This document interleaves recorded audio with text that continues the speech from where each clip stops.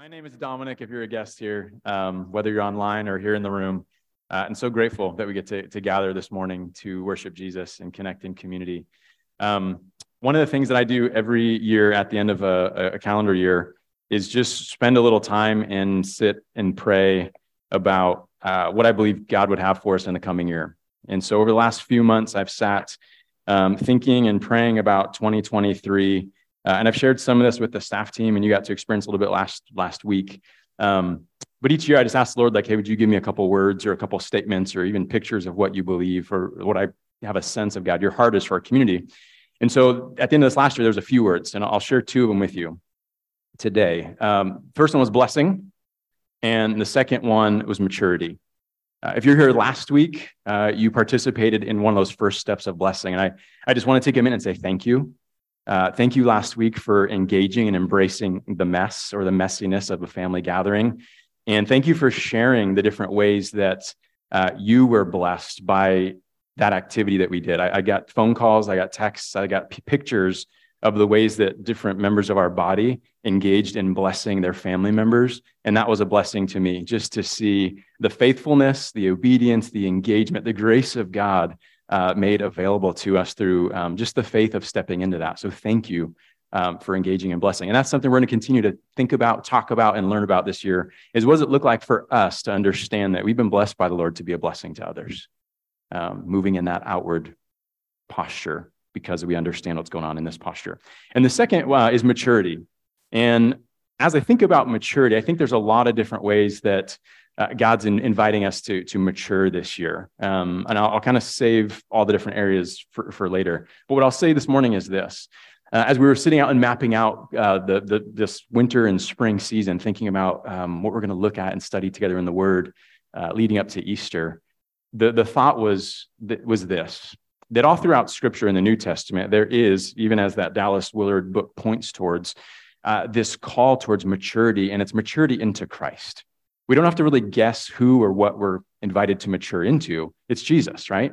We're called to mature and become like Christ, to learn how to allow the very life of Christ to take residence within my body so that the life of Christ is displayed in this world. There'll be uniquenesses and differences and nuances to that between all of us because we're uniquely created by God. And yet the goal, in a sense, is this maturation into Christ for all of us.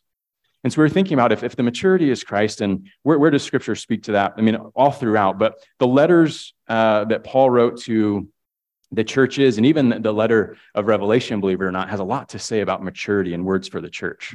And so we're going to spend some time looking at that. And one of the things I love about the letters is that in them, Paul, as he writes, before he tells us the things that we ought to do to display the maturity, he first always tells us who we are in Christ so that we have an understanding of proper order. Does that make sense? It's always an encouragement and a reminder of here's who you are in Christ. So now go act and live this out by the grace of Christ and the empowerment of the Spirit in your life. But I would say even prior to that is another step. That if Christ is the one who we are to become like, if he is the goal, if he's the one we are to mature to become more like, then we got to take some really good, close, and hard looks at Jesus first. Does that make sense to everybody? Who is Christ? What have we been given in Christ? What are we to do now with this life of Christ that's within us? And so actually to kick us off, before we get to that next series that we're going to do, all that is an intro to say the series that we're going to do now for the next few weeks is a series that I'm just simply calling Jesus. What we're going to do for the next 4 weeks is we're going to look at 4 different aspects of who Christ is as clearly shown to us in Scripture. Our larger family that we are a part of is called the Christian and Missionary Alliance. And actually when the Alliance was founded as a family of churches, now called a denomination, A.B. Simpson was the founder, and he kind of distilled it this way. He said, Jesus only is our Savior, our Sanctifier, our Healer, and our coming King. That really the goal in maturation, and if we're going to mature into Christ and become who he's called us to be individually and as a body of Christ, there's a handful of key beliefs that are displayed in Scripture about who Christ is. And he's our Savior, he's our Sanctifier, he's our Healer, and our coming King. And I know some of those words, as we look at them, we're going, ooh, what do you mean by that? Well, guess what? For the next 4 weeks, we're going to talk about it. We're going to journey through that together and find out. But this morning, we're going to start with Jesus as our Savior. And A.B. Simpson, he had called that the fourfold gospel. That those are 4 key elements of the gospel, and understanding them and living into the fullness of them is understanding that Jesus is, again, Savior, Sanctifier, Healer, coming king. Hey, I do have screen here, but I don't have screen there, just if that's possible. And so this morning, I want to jump in and look and talk about Jesus as our Savior, okay? And to do that, I want to look at the book of Romans. And so if you have a Bible, open it up. If not, it'll be on your screen there. And we're going to start in chapter 3, and we're going to look at verses 21 to 26. I want to jump in together with that. Can we do that? All right, let's do this. So Paul writes this in Romans chapter 3, starting in verse 21. He says this, he says, "But now, in the present day, in his day and in our day, the righteousness of God has been manifested apart from the law. Although the law and the prophets bear witness to it, the righteousness of God through faith in Jesus Christ for all who believe. For there is no distinction, for all have sinned and fall short of the glory of God and are justified by his grace as a gift, through the redemption that is in Christ Jesus, whom God put forth as a propitiation by his blood to be received by faith. This was to show God's righteousness, because in his divine forbearance, he had passed over former sins.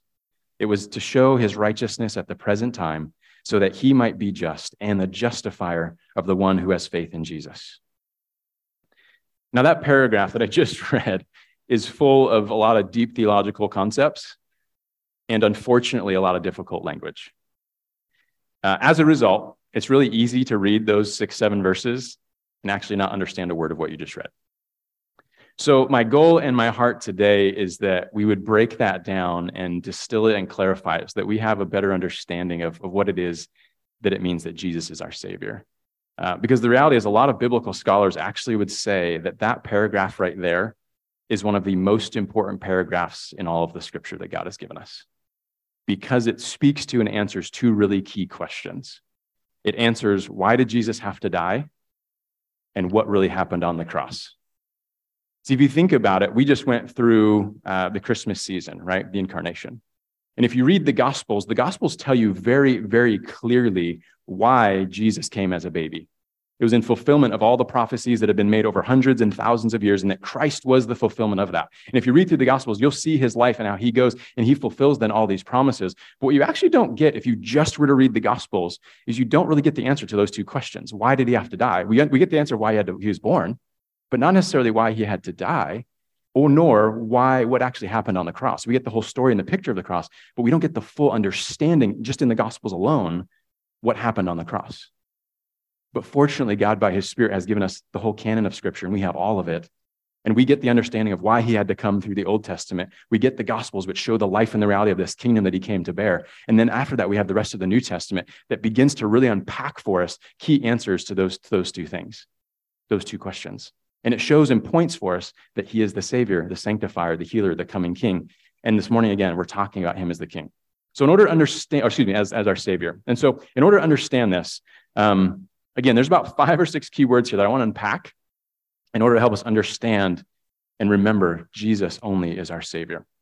And so starting with this in verse 21, again, Paul writes this and he talks about the law. And so I want to talk about the law for a moment because it's key that we understand that before we can understand the rest of it. And when Paul speaks about the law, Paul's talking about the moral law given to the nation of Israel through Moses. The centerpiece of that law, we would all probably understand and know and go, is the 10 Commandments, right? You guys familiar with that? Familiar with the law given? But in the beginning of chapter 3, actually in chapter 2 first, what Paul does a really great job of, we don't have time to look at it all today, what Paul does a great job in Romans chapter 2 of doing is showing us how the nation of Israel utterly failed, unfortunately, to keep the law that they were given. And Paul goes through that and expounding on the ways that they failed, ultimately to point to this picture, that the failure of God's people, though, does not mean the failure of God. The failure of God's people to keep their promises or to keep their end of the covenant doesn't mean that God failed to keep his. Rather, it's quite to the contrary, that the failure of the people to keep the covenant and to keep the commandments actually shows more so the character of God, which he's going to continue to build this argument. And what happened is God's people dishonored him, they broke his heart, they blasphemed or made mockery of him before the world. And yet, even in spite of that, God was still faithful. And that's what Paul begins to build in chapter 3 prior to what we looked at. And Paul's talking about this. He points out again that Israel's unfaithfulness is not undoing the faithfulness of God, nor does Israel's unfaithfulness undo the plan of redemption that God has. And so what he does is he establishes this truth that all humanity are under the power of sin. Israel is under the power of sin, unfortunately, and the rest of humanity as well are under the power of sin, apart from God doing something on their behalf. You guys tracking with me? Is that clear? And so I want to read for you kind of this poetic distillment or poetic compilation of what Paul writes in Romans chapter 3 in verses 10 to 18 as he, again, brings this point and highlights it, because it's key for us to understand this as he's talking about the law and righteousness and where does our righteousness actually comes from. So he says this in verses 10 through 18. He says, "As it is written, none is righteous, no, not one. No one has understanding. No one seeks for God. All have turned aside. Together they have become worthless. No one does good, not even one. Their throat is an open grave. They use their tongues to deceive. The venom of asps is under their lips. Their mouth is full of curses and bitterness. Their feet are swift to shed blood. In their paths are ruin and misery, and the way of peace they have not known. There is no fear of God before their eyes." And again, this is a distillment of phrases written between Psalms and Proverbs and Isaiah, ultimately, again, pointing this picture of the reality that all have sinned and fallen short of the glory of God. And so what do we do about that? If God's people can't even fulfill the law, then what do we do? So Paul brings this concept and this reality then of God's righteousness. And that's where he starts it. But now the righteousness of God has been manifest apart from the law. So let's talk about righteousness, right? Because that's a Christian word that we probably all say, we've heard, but could you tell me what it means? It might be hard. So I want to talk about that, okay? So the righteousness of God. Now, the righteousness of God, some of your translations, they might actually say the righteousness from God. Either way, this phrase is expressed 8 times in the book of Romans, and it appears first in Romans chapter 1, verses 16 and 17. And I want to read that because actually understanding the way it's first used in this book is key to us understanding how it's used in the rest of the book, and in particular in chapter 3 here. So Romans 1, 16 and 17 says this, "For I am not ashamed of the gospel," the good news about who Jesus is, "for it is the power of God for salvation for everyone who believes, to the Jew first and also to the Greek. For in the righteousness of God, for in it the righteousness of God is revealed from faith to faith, as it is written, the righteous shall live by faith." So that's key for our understanding, but that actually didn't define the word righteousness anymore. And so here's the actual definition of the word righteousness. The righteousness of God is the divine approval of God. The righteousness of God is the divine approval of God. So if we were to go back then and read verse 21, it says, "But now the righteousness of God," or now the divine approval of God, "has been manifest apart from the law." See, before, in the Old Testament system and according to the law, in order to receive the divine approval of God, again, it was following these laws and these rules and these regulations and these ceremonies. And again, what Paul is building this case is that there's a new way of salvation that God has brought and manifest and revealed to us through the coming of Christ. And so if you and I are seeking after the righteousness of God, the divine approval of God, it's not based upon what we have to do, because the reality is we couldn't even keep the things that people were given to do. There's a new way, there's a new avenue, a new freedom that's been opened up to us to experience the divine approval of God. Another key aspect of this righteousness, and you guys just bear with me this morning. I know I don't often teach through like giving you these terms, but this is really important this morning, is that there's 3 elements and aspects to the righteousness of God, as Paul's talking about it here. There's righteousness of God, meaning the righteousness that God himself has. Okay, you do have it. And ultimately what Paul is saying, and what Paul has built up, again, through all of what he wrote about in chapter 2 and the beginning of chapter 3, is setting this stage to understand that God alone is righteous and God alone is holy. Meaning God alone is divine and he's just in all that he does. God himself has self-divinity and he has self-approval. He's self-justified and he doesn't need to answer to anyone. He's creator of all things. And he's loving and he's good and he's kind and he's merciful and he's generous and he's a God of blessing in all that he does. He doesn't need to answer to anyone. He's God. And we are the created beings that are invited into relationship with him. And so how does that work? Because we all know and understand that we've got these flaws. We've got these things. We've got ways in which our hearts do not align with the heart of God, and we go towards our own broken way. We have an inclination towards that. That, again, was what Paul was building there. But there's this righteousness of God that's being considered here. The second piece of it is the righteousness that is required of humans. If you remember Leviticus chapter 11:44, when God is talking to the people and he's establishing more depth of the law, he says there, he says, "Be holy, for I am holy."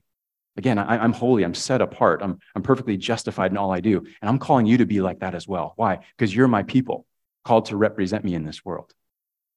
Jesus comes along and Jesus says it this way in Matthew chapter 5. He says, "Be perfect as your heavenly Father is perfect." Again, this call for perfection. Why? Because of what we were talking about earlier. Who God is, What he has done for us establishes who we are in Christ, and who we are in Christ then establishes the way we ought to comport ourselves or act in this world. Make sense? You connecting with me? And so Paul is building all of this. There's this holy and righteous God who's calling us to be like him. Well, if we can't even do that through keeping the law, if Israel couldn't do that, what good are we? Or how, you know what I mean? Like, what do we have? And so Paul, again, is breaking all this down and establishing it. But now here's the thing. There's a third element of this word righteousness of God or righteousness from God. It's not just the righteousness that God has. It's not just righteousness that is required of humans. But the third one is this. And this is the good news, you guys. It's the righteousness that God gives to those who can never earn it on their own. The approval of God for those who are longing and seeking it, that God freely gives for those who can never earn it or attain it on their own. And that, in that one little verse, that's ultimately what Paul is setting the foundation for and helps us to then understand more fully how we can experience Jesus as our Savior. You guys track with me at all? Is any of this good? Okay. All right. Let's, and not that I'm doing a good job, but good news, right? That this is what God is doing here in this. Second word then, okay, here we go. Ready? The second word that comes to bear here that, again, we often use as Christians that we need to understand that Paul talks about in verse 24. Paul writes this and he says, or in verse 23, again, he's established, for all have sinned and fall short of the glory of God and are justified by his grace as a gift through the redemption that is in Christ Jesus. Two key words there, justified and redemption. I want to talk about justified. Justified is actually a legal word. It's interesting. As you unpack the gospel in these words, there's ways in which each of these words has association and understanding, not just in a spiritual sense, but have like a real world undergirding and foundation that the people would have understood. And justified was a legal word that they would have understood. Justified is a verb that comes from the noun righteous. And this is how these two are linked. And it's used 30 times in the book of Romans. So that's why we got to understand it. And it means to declare a person righteous or not guilty, or simply in good standing. To be justified is to be in good standing. And what Paul is saying here as he developed and built all of that is that God, in his love, in his goodness, in his justice, in his mercy, in his kindness, in his grace, again, he created you and I, he created all humanity. And out of love, he has invited and called us to be in relationship with him. And yet, because of the fall, because of sin, there was this thing that ruptured that relationship. And so what do? By the grace of God, we no longer have to work and keep ceremonies and keep laws and keep these things to be in good standing with God the way that Israel had to. But now we, in this day, in this time, Paul is saying, because of the coming of Christ, his life, his death, his resurrection, there's a new grace that has been extended to the world. And if you desire good standing with God, you don't have to earn it anymore. It's freely given to you by a righteous and good God. It's freely given to those who look upon Christ, the one who is the embodiment, the manifestation of this good standing before God. And Paul is saying, you're justified when Jesus is your Savior. Not these works, not these things, nothing, Jesus alone. And he connects that again to another key term. They are justified by his grace, given good standing by it as a gift of grace, through the redemption that is in Christ Jesus. See, justification declares that we're not guilty. I want to talk to you now about what redemption does. Justification, remember, was a legal word. Redemption is actually a commercial or an economic word. It means to buy back through a payment of a price. It was commonly used to describe a transaction to free someone actually from slavery back in the day. Back in the Old Testament system and even in the New Testament times, people could end up into slavery if they couldn't pay a debt. Or they would end up in slavery because of war and what was going on. They would take people into slavery. And the only way that you could free someone or get their rights back was to pay a redemption. And so what Paul is saying here is that redemption has been paid. The world, because of the sin, because of the fall back in Genesis, there's been a way in which we no longer were under just the love and the care and the provision of God solely, but sin had entered in and taken hold of, even taken ownership of the world and all of its inhabitants. But God wasn't going to leave it like that. God himself was going to pay that redemption price to win us back and to free us from the slavery of sin. And if justification was getting rid of our guilt, the other beautiful half of that is that redemption is the removal of our shame. Why? Because redemption is the restoring of dignity and the removing of shame. And you and I need both of those. I need not only be justified to have right standing with God and him to declare I am no longer guilty, but I am free of the penalty of sin. But I also need to be set free from the shame that comes of having been one who was enslaved to sin and its practices and all of its work within my life.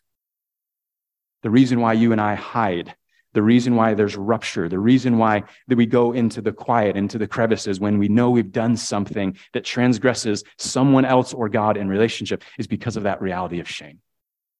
The enemy comes in, the devil comes and lies. And instead of just saying you did something in this moment, the devil tries to lie and say you are something. And what you are is bad. What you are is a slave to this thing. You're never going to be free. And Paul is saying here is that by the grace of God, the gift, we are justified by his grace, set free from the penalty, and no longer guilty, but we're also redeemed through Jesus Christ. There's a new story, a new tape that can play within my heart and in my mind. And it's a story of dignity and of the removal of my shame because of the work of Jesus when Jesus is my Savior. I don't know about you, but this for me is good. Like I was enjoying this week. And Paul goes on then in verse 25 and he says, whom God put forward as a propitiation by his blood to be received by faith. Anybody know what propitiation means? I cheated this week. I looked it up. I'll tell you.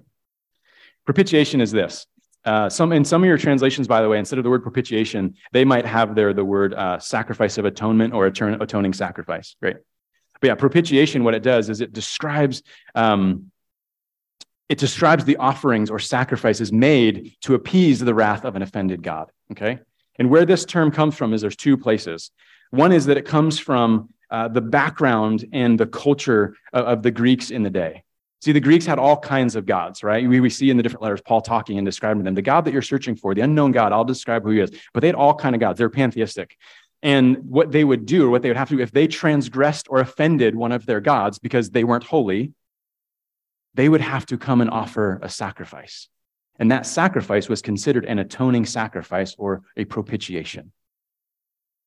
And so they would give that sacrifice, and the belief would be that appeased or set at ease the anger of this God towards the transgression, towards the sin that they've created. And then they were all good, and they'd go about their day and go about their week and do all their things. This word for us in the New Testament, it's actually only used really in one other place. And it's a very powerful word, so we're going to come back to that. But here's why. Because Paul connects this word propitiation to another interesting word, divine forbearance. Paul wrote this in 25. He said, again, whom God put forward as a propitiation or an atoning sacrifice through his blood to be received by faith. This was to show God's righteousness because in his divine forbearance, he had passed over former sins. Okay, Paul, what are you talking about? What is he talking about? And this is the other key place where we get the understanding of what propitiation actually is. See, back in the day, after the Passover, which was when God set the people free from slavery, right? You guys remember that story? That the people were enslaved in Egypt and they were in shame for all those years. And what God said was, I'm going to come this next evening and I'm going to pass over this whole land. But anyone that has taken the blood of a perfect and spotless lamb and smeared it over their doorpost, I will pass over that home and there will be no death. But anyone who has not trusted this provision of safety, this provision of salvation through the smearing of blood on your doorpost, everyone in there will be saved and you'll be set out. And God kept his word, and it happened. And God led them across the sea and into the promised land. And when they got there, that's when God established, again, the commandments. And God established these other ceremonies in which they were to keep. And one of the ceremonies that God established for them was the rites that the high priest every year would have to take the blood of a sacrifice, an atoning sacrifice, and they would kill it out in the courtyard. They would take it and they would carry it in, or they carry the blood, not the dead animal. They would carry the blood into the Holy of Holies in the temple, and they would take the blood and they would sprinkle it onto what was called the mercy seat, which was on top of or covering the Ark of the Covenant, which was a representation of God's love, God's presence, God's power to the people. And that high priest would every single year, and at other times throughout the year, have to go ahead and take that blood, and they would go into the Holy of Holies, and they would sprinkle it there on that mercy seat or on that atonement seat, and it would be an atonement for the sins of the people for the year. But what Paul is bringing very clearly to us now as he talks about God's divine forbearance and passing over former sins was the reality that the author of Hebrews talks about for 5 chapters there, is that those sins or those atoning sacrifices, they actually didn't forgive the people of their sins. What they did is it was God's divine forbearance. And just as the blood over the doorpost in the Passover was pointing forward to another blood that would come and be shed someday for the true forgiveness of sins, this sprinkling of blood too was not an actual absolution really of those sins. What it was again pointing forward to a day when another blood would be shed that actually would be the absolution and the absolving of all human sin, removing both guilt and shame, setting us free and calling us into life, restoring us into wholeness, which is what the word salvation actually means. And so Paul is saying here, again, this was to show God's righteousness, God's justice, God's goodness, God's self-approval in his redemptive plan that was not undone and can never be undone by Israel's failure, nor any mistake that you or I ever make. This was all set up in God's divine forbearance as he passed over those former sins. Why? Because it was to show right now, he says in verse 26, the righteousness at the present time so that we might be just, so that he might be just and the justifier of the one who has faith in Jesus. You guys, why did Jesus have to die and what really happened on the cross? Jesus had to die because of the righteousness and the holiness of God and our inability to keep up with that in simple terms. But what did he accomplish on the cross? So you remember when I talked about propitiation? That in the propitiation and in that atoning sacrifice, the people themselves used to have to bring their own atoning sacrifice and do the work. They had to do all of that. What God has done, and basically what Paul is distilling down here, is saying for us, you have been justified, you have been redeemed, you have been set free from your guilt and your shame, and there has been already a propitiation made for you. And you know who supplied that sacrifice? The holy God who is requiring it.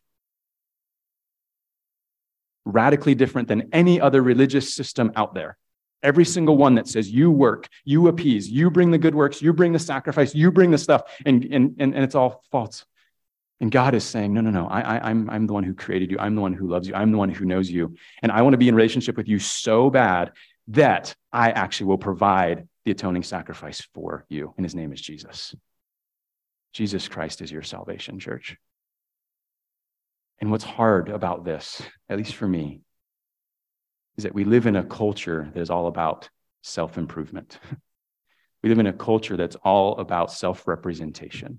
It's all about works. It's all about merits. It's all about the things that I can achieve, the ways that I can promote with crowdfunding from my friends, but all these things that I need to do to make myself look, feel, and be good enough in the eyes of myself in the mirror, the people around me, and even in front of God. And I deal with the wrestling of that ingrained in the culture around me. And that the beauty then of all that we're looking at is this. That's the good news. That's the gospel, is that all of that lie, God comes out of in his love. He comes and he puts on flesh. He, in the form of his son, Jesus Christ, he lives and he dies for us. He resurrects us and he comes and he says to us, if you would look on me in faith, all of that stuff you can be set free from. It's good news, y'all. It's good news. And so when Jesus alone is my Savior, here's what I experience. When Jesus is my Savior, I know that I've been justified or made righteous in God's eyes. Not because of anything that I've done, but because of him. When Jesus is my Savior, I'm forgiven. When Jesus is my Savior, my guilt is gone. When Jesus is my Savior, I have peace with God. When Jesus is my Savior, I'm free from shame. When Jesus is my Savior, I also have eternal life, an inheritance that can never fade nor be stolen from me. When Jesus is my Savior, I'm a new creation. Again, not because of anything what I've done, but because of the work of God's grace in my life. When Jesus is my Savior, nothing can separate me from his love. Neither height, nor depth, nor angels, nor demon, nor future, nor past, and none of it. Nothing can separate me from the love of God when Jesus is my Savior. Paul distilled it this way in the book of Ephesians, chapter 2, verses 8 and 9. He says, this is, for by grace you have been saved through faith. And this is not your own doing. It's a gift of God, not a result of works, so that no one may boast.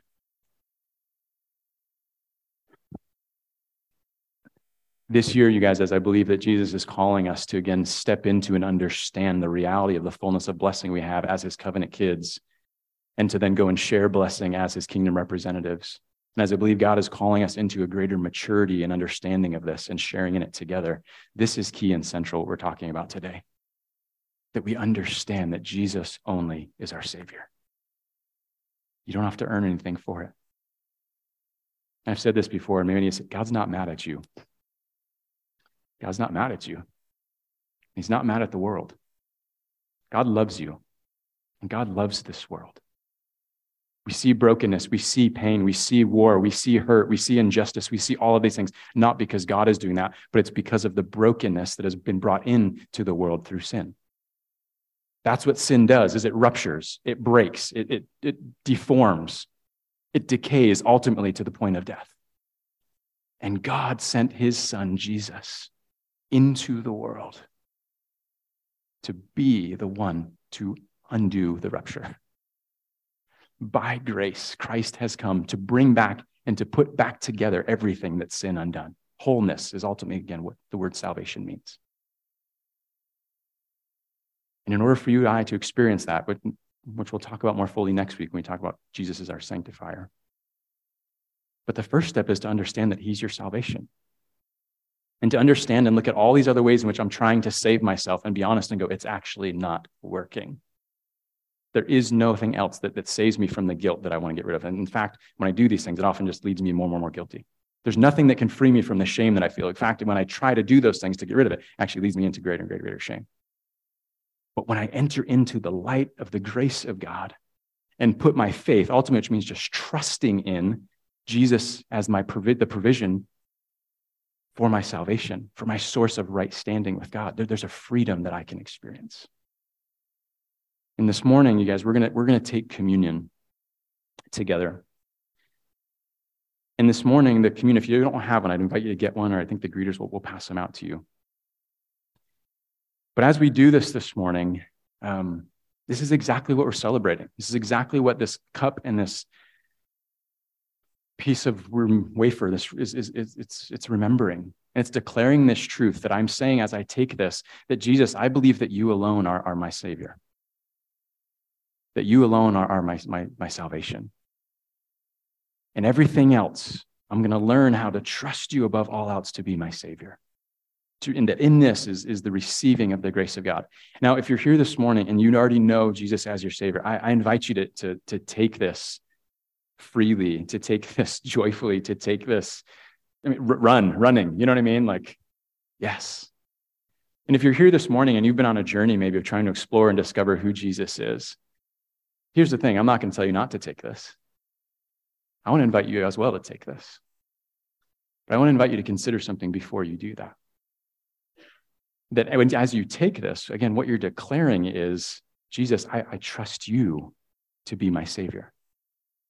See, Paul wrote it this way in Romans chapter 9 and 8 verses.